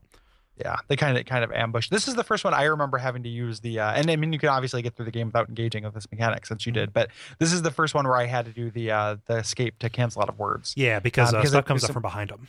And guys who throw projectiles. Mm-hmm. So guys standing there, you're typing a longer phrase to kill him, and he throws an axe that just has a little O on it. So I'd escape, hit the axe, and then hit him. And after you knock enough axes out of the air, they just actually die, which saves you from having to stand there forever, just killing the axes. Yeah. So pretty good. There's a mission where you're typing these 3-word phrases, and then you also have to rescue a husband and wife, and then a kid. And all the kids have man faces in this. They which is do. great. Yeah, and some of them have and some of the adults have kid voices, and it's real great too. They're just kind of random. Yeah, there's a little sidejacking. You can go on to rescue a dad in a restaurant here as well. Yes. Yeah. Yep. Eventually, you get to this river. Some things pop out of it. That you can type, but if you don't type in time, you get pushed into the canal. Yeah, which happened to me. Me too. The canal in Venice, pleasant. Yeah, even if you don't have zombies in there. I think they might be like the liquid version of the keyboard for the typing of the Dead Arcade. No, true. Like you don't think vagrants are using this as a toilet bath? Like you're out of your mind. I mean, I've never been to Italy. I've heard that the smell in Venice is undescribable. Yeah. I would not be surprised at all. It's a beautiful city to look at pictures of, but yeah, it just has like a toilet. It's like a toilet is on the ground. Like the ground is my toilet. Like the sewer is its streets. And you eventually meet up with Harry and Amy. And earlier in this, Harry said, "Go and prevent a chaos in the city." But then when you show up here, it's a nice little callback. You say, "The chaos in the city is increasing." You fucked up. Yeah, so I guess you fucked up. And as you're going, the bridge explodes, and we're introduced to our second boss, the Hierophant, because words don't mean anything. Nope. Oh, he's not a priest. He's not an oracle. No, it is a lizard man who has a chest cavity that opens up. Like he does this like rhythmic grunt. That's real incredible. Yeah, it's a lizard man with a trident, and his chest opens up and closes. Yes. And this is pretty great because like it is testing your, not like your rhythm, but like how you can, react to these interruptions, because when when the gates are open, you can type and, shoot. Yeah, only evil lives here. Right. And when the gates are closed, your shots don't do anything. So you have to you have to pay close attention to where you have to pick back up. Yes, that's the thing, is you're starting words in the middle of words. Mm-hmm. That's what it's testing, which is a cool way to test typing. After you do that for a little while, eventually he just jumps up in the air and you have a time limit for each phrase. Because as much as this game explores like a lot of different expressions of this idea, there are only so many expressions of this idea. Yeah, so most bosses eventually do this. It is still like teaching you to type quickly and with accuracy. So yes, that is that is the primary educational value that this game has. Again, that's so weird to say, educational value of a zombie game. But you can get better at typing by playing this game, like no doubt. Yeah. So eventually you knock him into the river, and we move on to chapter 3, Darkness. Yes. So now you're in a speedboat and the canal is just kicking up ship mist behind you off of the rotors, with Harry and Amy explaining Goldman and his genome experiments. Yes. And that's really all we know. Like, yes, Goldman is behind this. Yes, the one gold man. I believe it's connected to the 1994 Curian case. Yeah. So there's the Curian case visit, which is House of the Dead 1, the Curian mansion. Yeah. Here we have zombies popping out of the water. Mm-hmm. And that gives you very little time to take care of them, honestly. So instead of like rounding a corner, there's one that just kind of like pops up a couple of feet from you. Yes. Yeah. And that's really the only jag that this throws at you, aside from giving you longer phrases. There's no like punctuation just yet. That comes later on, or at least it comes regularly later on. But you can get a shortcut by saving a canal gate operator, but eventually you go kind of into the sewers beneath the Colosseum. Yes. For my favorite boss fight. Oh, this is amazing. And like, I'm so happy to see this come back later on too. Me too. Like you could have done a lot, like this could be its own game. Like you could make a Flash game based on this and have it be gangbusters, I think. Yeah. Because this, when we were talking about that loop of like the just seeing, internalizing, typing, this is the thing that fucks with that loop. It's not super hard. It's just a really cool way to do it. So it's this 3-headed Hydra thing. Mm-hmm. These the 3 snakes. And it says, they always give you a little explanation of what you need to do before the boss fight, which I appreciate. And it just says like, answer the question. And it gives you a quiz question, and then 3 answers pop up and you have to type the answer. Yep. And so they're moving along with the Hydra heads. And so you have a limited time to, read all the options, or at least find the correct one and then type that out. And they're really tricky. Like the questions aren't just like quiz questions. It's like, this is a game I could play with mom is one of them. And it's like, oh, like there's, bridge, But then there's like, other games too that you wouldn't play with your mom, or like this is something that needs to be cooked and they'll give you 3 foods, so it's like, it's still kind of messing with you where your first instincts. And I love that if you type the wrong answer, you still do damage. It just does damage to you. Right. Because you're still shooting a snake, so, and most of the time that's not the case. Like if you get the wrong thing, then it just doesn't do anything. So this one, you can still kind of tank some hits. You have a little bit of poise in this one. And but there's, for the most part, you're just kind of trying to get the answer to this quiz question really, really quickly. And it just adds a lot of dimension to it. Yeah. Yeah. In the end, it's like this, it gets pretty weird. Like, it has that bizarre off kilter stuff. One of my questions was, this is a girly thing. And the answer was childbirth. Yeah. That's so good. Childbirth is for girls. That's so awesome. It's not that cut and dry, but okay. Yeah. I mean, it's just like, it's very funny. Like, I don't know. That is very funny. Yeah, that kind of got me. And then the interesting part of this ends, and then you end up chasing him around some pillars in the water. Yes. Yeah. For that final phase. But yeah, I love the quiz. Yeah, me too.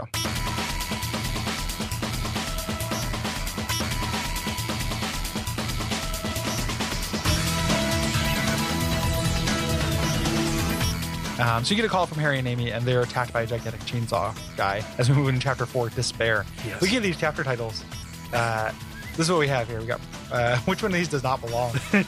Prelude, Muddy, Darkness, Despair, Dawn, and Original Sin. Muddy. Yeah. Oh no. Yeah. It's no, I dropped my pop in the mud. Yeah, exactly. Oh, I spilled some yogurt in this dirt. Oh man. So Despair is you're still kind of beneath the Colosseum here. And this is adding these 3-word phrases. That's kind of the bread and butter for the basic enemies, these waterlogged zombies. And the guys who have claws, they usually have punctuation in their phrases as well. So you're adding some hyphens and apostrophes in the mix. Yeah. Which again, those are run killers. Yeah. Eventually you get to this guy who's getting pulled into a vent, and you decide to save him. Like, I'm not going to let you get away. I'm going to finish the job. Yeah. But I just found him, he was just dead. I don't know if there's anything you can do. I don't know. Yeah. Couldn't see that. Some of the zombies get great swords, which I didn't see a difference in the gameplay aside from how goofy that is. Yeah. It just looks weird. Yeah. Yeah. And then we get to this Coliseum, which Goldman has sent up a Jumbotron. And which I need to check. I think the Colosseum's in Rome, Gary. Yeah, I feel like this probably takes a pretty loose view of geography, unlike Oregon Trail. And we find Harry and Amy, and they're in a cage, and there's a gigantic chainsaw guy there who's menacing them. And he also has this weird, similar to the like rhythmic grunt of the hero font. This guy's chainsaw thing during the entire monologue just goes run, run, run, run, like just a wave repeating. PRP, perfectly rhythmic pulses. Yes. Yep. As this kind of dialogue from Goldman saying that he's gonna kill your friends. You're too late. Yeah. And we're introduced to another boss fight. Yes, this is Strength. So you're being chased by the chainsaw tyrant here. And you have to type out short stories sentence by sentence. Yes, and this is really funny too. Like there are like weird endings to these short stories, and there are a lot of different ones. Like I played this game a few different times, and you get different ones. Yeah. What it reminds me of is anybody who's played Danganronpa, you'll remember like the little kind of like day interludes, like the Monokuma stories that he would tell that just kind of don't go anywhere. It's kind of a similar like just bizarre dreamlike kind of just sentences that go nowhere, kind of like this one, but like talking about eating birthday cake that's too hot, talking about how we all look funny when we're naked, a disgusting riddle about a movie theater floor. Like I'm wet and everybody touches me. But only in my the favorite dark. one. There's one that's like you move me up and down, the intensity increases. I feel like I'm going to explode as I move up and down. I am a soda can at the end. So you think it is a dick, and then it turns out to be a soda can. So perfect in every way. Yes. Yep. It's real good. But eventually you beat him. Harry is wounded, and he throws you the car keys and says, "Go to Goldman's building. Go to Goldman's building." Harry's done for. But we head on to the Dawn, which is we're in the nicer part of the city, the more corporate part, and we're fighting these military zombies. Which their whole thing is, you'll shoot them, but then a parasite will burst out of their chest, and you have to very quickly type whatever letter is on them so they don't come in and do damage to you anyway. Yes. And this is a huge difficulty spike. These have little difficulty associated with them. So at the beginning it says like beginners, and then it says advanced and everything like that. So this one we're in the advanced section. Yeah. So there's lots of hyphenation and lots of apostrophes here. Mm-hmm. And this is also kind of a boss rush as you're going along. Like you have those, very difficult hyphenation challenges, but you have to fight Zeal again. Zeal and what's his name from the beginning. The Hierophant. Yeah. Well, the Hierophant comes later. Yeah. but you have to fight. He calls his headless buddy. By his a different name here. Judgment. Yeah. So you fight Judgment, then you have to fight the Hierophant again, and again, like they're more difficult because you have more difficult phrases that you're doing again. Yeah. Eventually, you get to Goldman's headquarters. He has a gigantic evil corporation kind of building, and there's a huge explosion at the top as the tyrant comes down, and he looks like he looks like the proper tyrant, the Resident Evil tyrant. Yeah, he's got veins. He's full of worms. Yep, he's got nemesis worms coming out every which way. I love the design. Like fucking Girder, that Pokemon that recently had a bad time in the Pokemon Mosquitoes tournament. So, but he comes down and says, if I don't kill you, the Emperor will. Yes. Yeah. This is the Magician. Yes. And this is a new concept. This is really tough because you can't make a mistake. Once you make a mistake, you take damage and your opportunity to hit the word ends. Mm-hmm. So that's a way to do it. That's a new twist on this gameplay mechanic, but it's rough. It's really demanding. And, just like there's a penalty for making mistakes. Like you just don't kill the thing as quickly. And like there are time challenges where like stopping the phrase in the middle is bad. Especially as you're trying to like panic and continue, but just like taking damage every time you do it makes you realize how many mistakes you actually make. Yeah. It's not insurmountable. Like I'm not saying it's a flaw in the game. It's the challenge should get harder as the game goes on. Definitely. No, I'm trying to properly convey how much trouble I had with it. Also, the problem was I missed the card for this. Here on the playthrough. So I was like, why am I failing? Am I like, do I need to hit him? Cause he's kind of bouncing around the square in a circle. Like, do I need to only hit when his foot is on a surface? Oh yeah. Maybe like I wasn't aware that I was just fucking up. Yeah. That would make it really, really tough. Yeah. Eventually he shoots fireballs you have to shoot down as well. And if you hit all the fireballs, you can actually attack him. You go into the building for Chapter 6, Original Sin. Yeah. This is where my first game ended.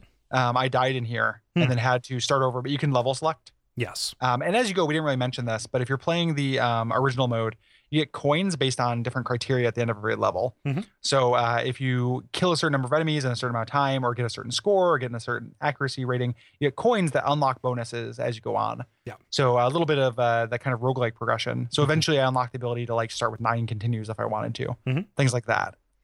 Yeah. As you go on. Pretty good stuff. Yep. Like that.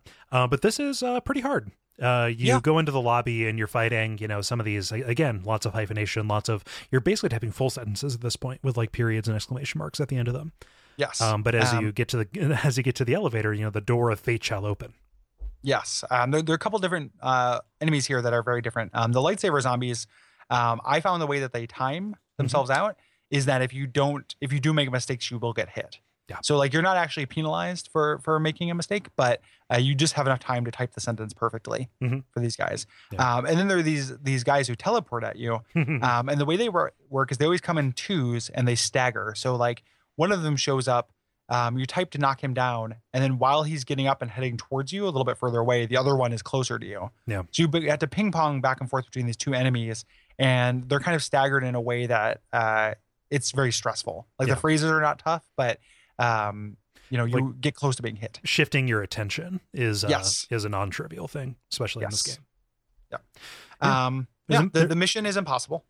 I fucked this one up like right away. Yeah. I had a golden hands that I got somehow, and I tried to use that for this, and it didn't last long enough. Yeah. So, but you're kind of, after you go through the elevator, like these challenges are happening as you're winding your way through the labs.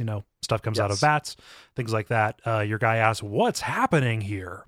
Yep. There's another Hydra fight in the lab, which is great. Yes. Like, give me more of this, please. Yep. Until eventually you get to Goldman, we learn what his motivation is. Yeah. Because mankind has disrupted the natural order. So he decided to fix that by creating a lot of monstrosities. He created a creature to rule mankind because we disrupted the original order, which was the original sin, disrupting nature. Yeah. And this guy, so he looks a little bit like a tech demo for the Naomi board. Like he's got that transparency on him. Oh, sure. He looks like a water tyrant almost. It's kind of translucent. And he basically like repeats himself. I will rule mankind. I will hate mankind. Yes. As you go as you go up to the roof and go through this long fight as he transforms into the different people you fought, kind of like Dural in Virtua Fighter. It's very similar there. And I love the way this ends. So eventually you just go through all the different things. And it's pretty tough. You go through the different things. It gets to the quiz section, but for his quizzes, there aren't wrong answers. He's just asking you about yourself. It's like a personality test. Yeah, it turns into a personality quest, which determines the ending. Yep.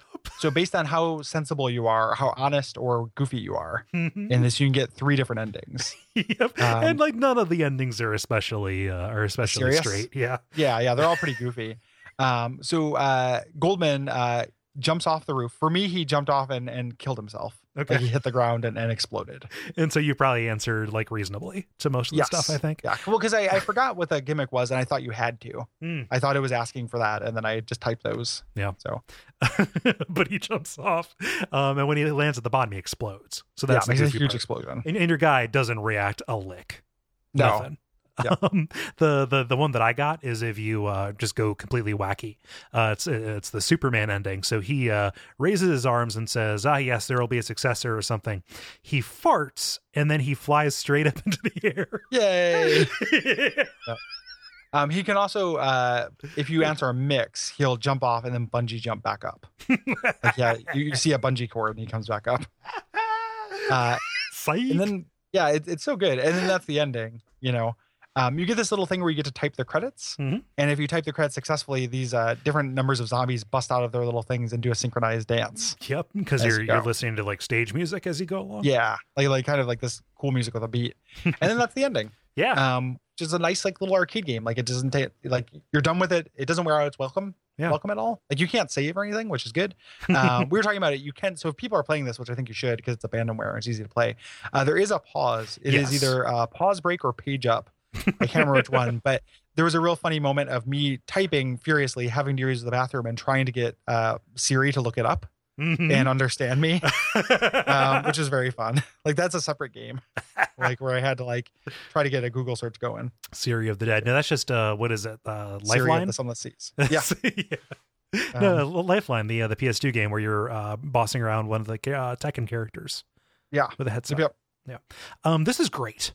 I played this, like I got this on checkout from the Dreamcast back when it was contemporary. Like my brother worked at Babbage's and like, just bring it home. I had the keyboard around because I had a Quake 3. That's how I played Quake 3, because that was cheaper than having a PC that could run it. And so to sit down at my little drawing table and play this was just the weirdest, most amazing thing. And I never felt, more secure in my decision to get a Dreamcast at that point. Yeah. This is one of, if not my favorite Dreamcast game. Mm-hmm. Like I'm not a big Dreamcast guy. Mm-hmm. Like it's a system that a lot of people have a lot of affection for, but it's one of those things where the genres that it trucked in were not my favorite. Yeah. Like people love it for fighting games and weird like action games and the like. And for me, it was like the Code Veronica machine until PS2 got it, and that was really it. So this is really, really up there. I don't know if I played it on Dreamcast once or twice at a friend's house. I played it mostly this version, the PC port. Yeah. There's also a PS2 port that didn't come to the States, I don't think. Yeah. But they changed the machines on the back to be accurate. Yeah, to be PS2s because they have a sense of wonder and care and love. I love this game. It is not it's not boring. No. Like it is a typing game, a typing quiz, and I will admit that as much as I made fun of you for this, like I enjoy knowing how well I can type. Mm-hmm. Like I take some joy in a typing test. Me too. And the times I've had to do it for like jobs or whatever, it's like, oh yeah, very good. Because I can type really fast, and that feels good. But this is a more complicated and more fun game version of that. And I think if it wasn't full of zombies, like this would be a really good game for schools. Yeah. Like God, would I have loved learning how to type on this thing? Yeah. Like just replace it's like water guns and it is like robots. Yeah exactly, like just guys just are coming at you, monsters that aren't bloody or violent looking. And like this is actually like a really great educational game. Yeah. Yeah. Any other like edutainment staples that you can think of that you really like? We brought up Lemonade Stand. That was a really big deal. I think that like very quick. So when I came up, edutainment kind of stuff was very quickly taken over by CD-ROM kind of stuff. Oh, sure. So, like Encarta. Yeah. And so like, I had our neighbor across the street, he had a Philips, like maybe not the CDI, but like it was it was something you like, you play these really high quality visual things on, with the remote control, like you go over there, but like most of it was like, oh, it's, body anatomy kind of stuff. Yeah. And then just like, oh, here's like an animated, cartoon you go through where you have to like play memory games or, like learn lessons about morals. And that kind of is a real bummer. Those really kind of shitty Sherlock Holmes games. Yeah. And so like this was, like I caught the tail end of kind of the Apple II stuff.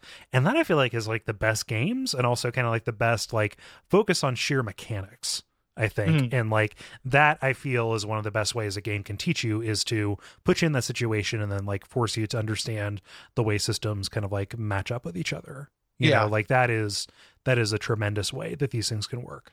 Well, and you'll learn more when you're having fun. True. Yeah. I always, we pretty much covered the ones I like too. I think the big name in it that we haven't touched is Carmen Sandiego, which I think is kind of like, that is too hard for me. I don't know enough about geography. Yeah. To do Carmen Sandiego. I fucking loved Carmen Sandiego. Yeah. Yeah. I can't, more or less like very early on, my brain started, not spending time memorizing things that I knew I would just be able to look up instantly. So having a map, like, I'm not saying like all those budding geographers out there. I know there's more to geography. Like there's a whole element of like kind of like social spaces and looking at the ways people use land and how that relates and stuff. Yeah. But literally just like, this is the shape of this country and this is where it's at. Is something that is obviated by having a map. So that was something even as a kid, I remember kind of looking at with disdain at when we would do like map games. Man, academic challenge. I cleaned up at the geography. Yeah. I don't know. Well, I've got a map. So I'll top you there. It can also be changed as boundary lines get revisited and a person's understanding. Yes. That's where I think you're wrong. Well, I know you can, but it's more work. So it is a conservation of effort kind of thing. But that's the other big one. And I'm not saying it's a bad game. It's just I don't like geography very much. Yeah. But it was a fun thing to play video games in school. That was really cool. And they're more successful than like, here's a comic that teaches you about Thomas Jefferson, or something like that. Like this, I feel like this was a better way, and I was more excited about this than just about anything we could do in school. Yeah. I'm really curious now, just I'm so far out of that. And like for my day job, at least used to be dealing a lot with like firms that would try and get more technology into into schools and like, oh, what are we going to do with all these tablets? And like, as more technology has gone in, I think the sense that I get is that it's more about like watching videos than about actually interacting with stuff. Yeah. And, like somebody who is kind of like more fresh out of high school, like let me know if that is, definitely not the case, if it is better than that. But yeah.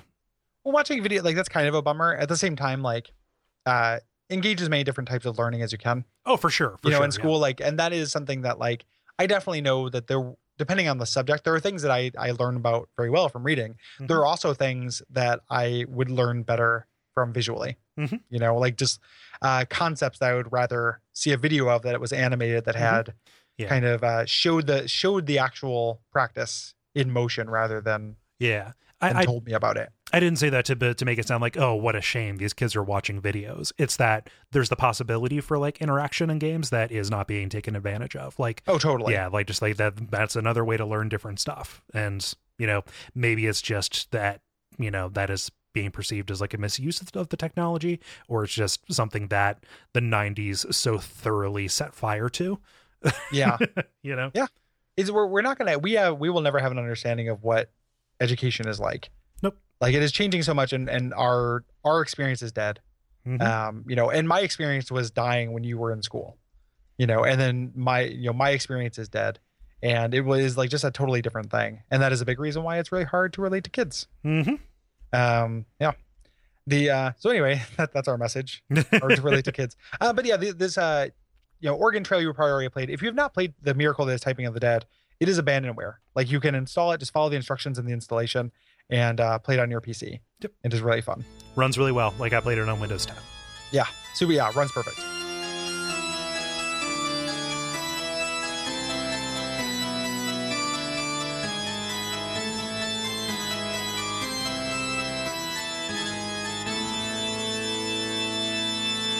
What are we doing next episode, Cole?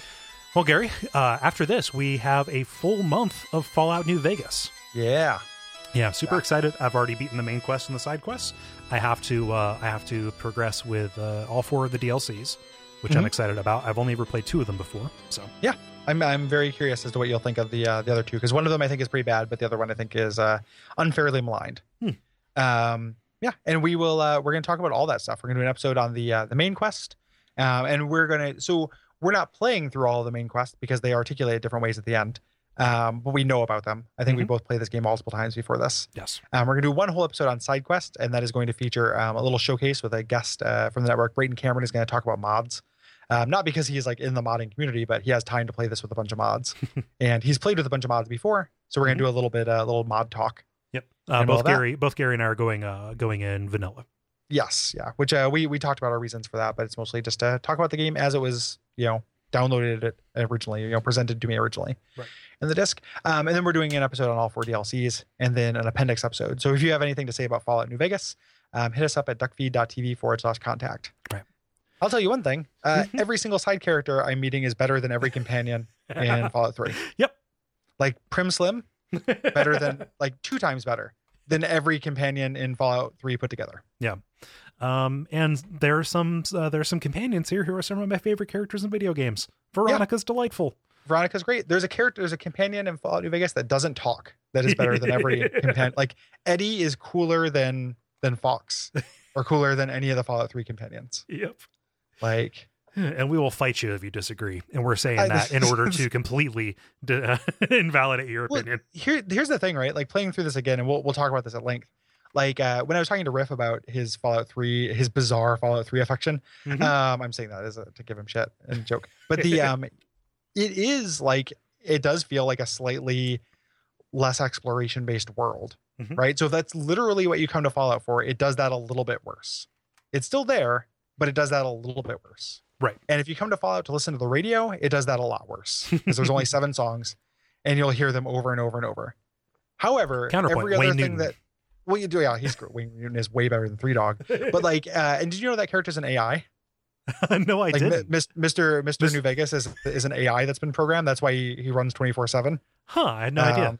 Yeah. So I found that out from looking at the wiki. But so it does a couple of those things like a little bit less. And if those are literally your value for this, like Fallout 3 does it better. But those things are so minor and they're so rare in comparison to like every other video gamey thing this does better. Yeah. It is kind of blowing my mind. Yeah. I put 50 hours into this and like, yeah, that's a big chunk of time to dedicate to something over 2.5 weeks, 3 weeks.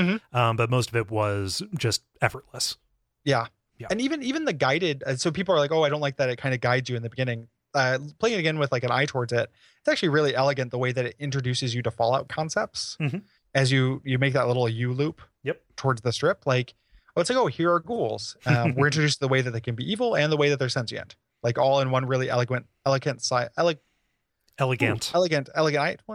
was getting to it. Like elegant side quest, like all in one little section. Like it's a really good way to introduce you to Fallout stuff as you go through, introduce you to the Legion. Like it's all done really well. Yeah, actually. So it is. I think that game is really, really, really, really wonderful.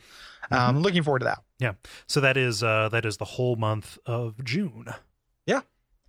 Have we talked about what's after that? We have together. Okay. Yeah. After that, we're going to cover Day of the Tentacle. Yeah. Yep. The special edition, which is coming out. Which is we're gonna play I want to play the special edition. Me too. So I'm gonna do that. But the original version, I think it has a toggle. You can go back to the original graphics and music and stuff if you like. And the things that apply to the special edition will also apply to this. Yes. Yep. Very very excited about that. Do we want to talk about what's coming after that so we get back up to 3? Yeah. Okay. After that is Deus Ex 2, Invisible War. Yeah. I've been looking forward to this for a long time, revisiting it, and then also it being a game that I like and everybody hates. So there's a funness in that. I don't think you've played it, Cole, or have you? No, I have not. Okay, I'm looking forward to that too. Even if I hope you don't end up hating it. But it is even if you do, I look forward to talking. I don't think you'll hate it. It depends on how sensitive and angry you'll get about things that were made that are clearly considerations to the console. Which is totally that's the reason. Person. those are the bad things about Deus Ex Invisible War. And it does make it is a worse game than Deus Ex, but it is unfairly maligned. Shortly after that is when we're going to our summer JRPG, I believe. One game after that. Yeah, we've got a short one. We've got the poll's gonna fall there, but we're not ready to announce that. Like that takes us up through like the middle of July. So yeah, I'm just saying that we're close to that. I know people have been asking about the JRPG. That's what's coming up soon. Yeah, the JRPG is gonna run through August. So yes, yeah. So if you have any comments about those, again, duckfeed.tv/contact. If you like this show and you like this network, the most concrete way you can show that is by going to patreon.com/duckfeedtv. Even a little bit of money a month makes a really big difference. $2 a month gets you access to our Slack channel where you can come hang out and chat, and that's a cool place to talk about shit. Yeah, including the games we do here, among other things. Yeah, we have new milestone goals up. Remember the new show that we have, Monster in My Podcast. Go check that out. It is a really fun exploration of second edition, monsters from the Monstrous Manual. But we're also progressing towards new stuff. We just put up a pilot for Gary's show that he does with a friend of the network, Jeremy Greer, called Days of Future Cast, which is an exploration of the super goofy 90s X-Men animated series. Yes. Yeah. And ultimately, if it gets, quote unquote, picked up, which isn't totally accurate, but let's say we get to keep doing it.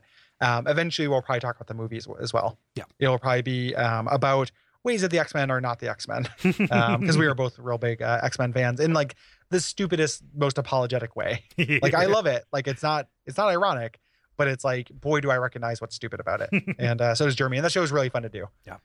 So I would love to do more of those. Yep. So that's at the $3,500 goal. Yeah, and all of that is made possible by people who have either donated in the past, are currently donating, or are considering to donate, which we really appreciate. Another way to support is to go to duckfeed.tv/tipjar and use the Amazon links there. That is the same Amazon that you know and use, and does not cost you anything extra, and we get a little kickback from it. So that is a great way to help us cover our expenses. Yeah, absolutely. If you don't have a financial way to support us, you can rate and review us on iTunes. That makes a big difference. You can also subscribe on iTunes. That is as important, if not more so. Just getting those subscription numbers up. You can also tell a friend, blog about it, things like that. These message boards pop up all the time where they're like, I like Giant Bomb. What else should I listen to? Throw us in there. Yeah. Throw us in the hat there, because you should listen to us as well. Yeah. Always happy to see it when people do that. Yeah. Yeah. And, just like these admin sections, they do tend to get long, and there's some stuff that just comes up in between that we don't say. Go to duckfeed.tv/news or look at the front page of the website to get a glimpse at kind of weekly summaries of all the things that are happening. It's usually a pretty big post. Yeah, indeed. It is good for a big post. Yep. I'm in the mood for a big post. Well, no, that's right next door to the Rod Depot. No. Big Post and Rod Depot. Yeah. Our lumber-based superhero team. Anywho, thanks for listening, and until next time, what should they watch out for, Cole? Shitting yourself to death. Yeah, probably diarrhea until you die.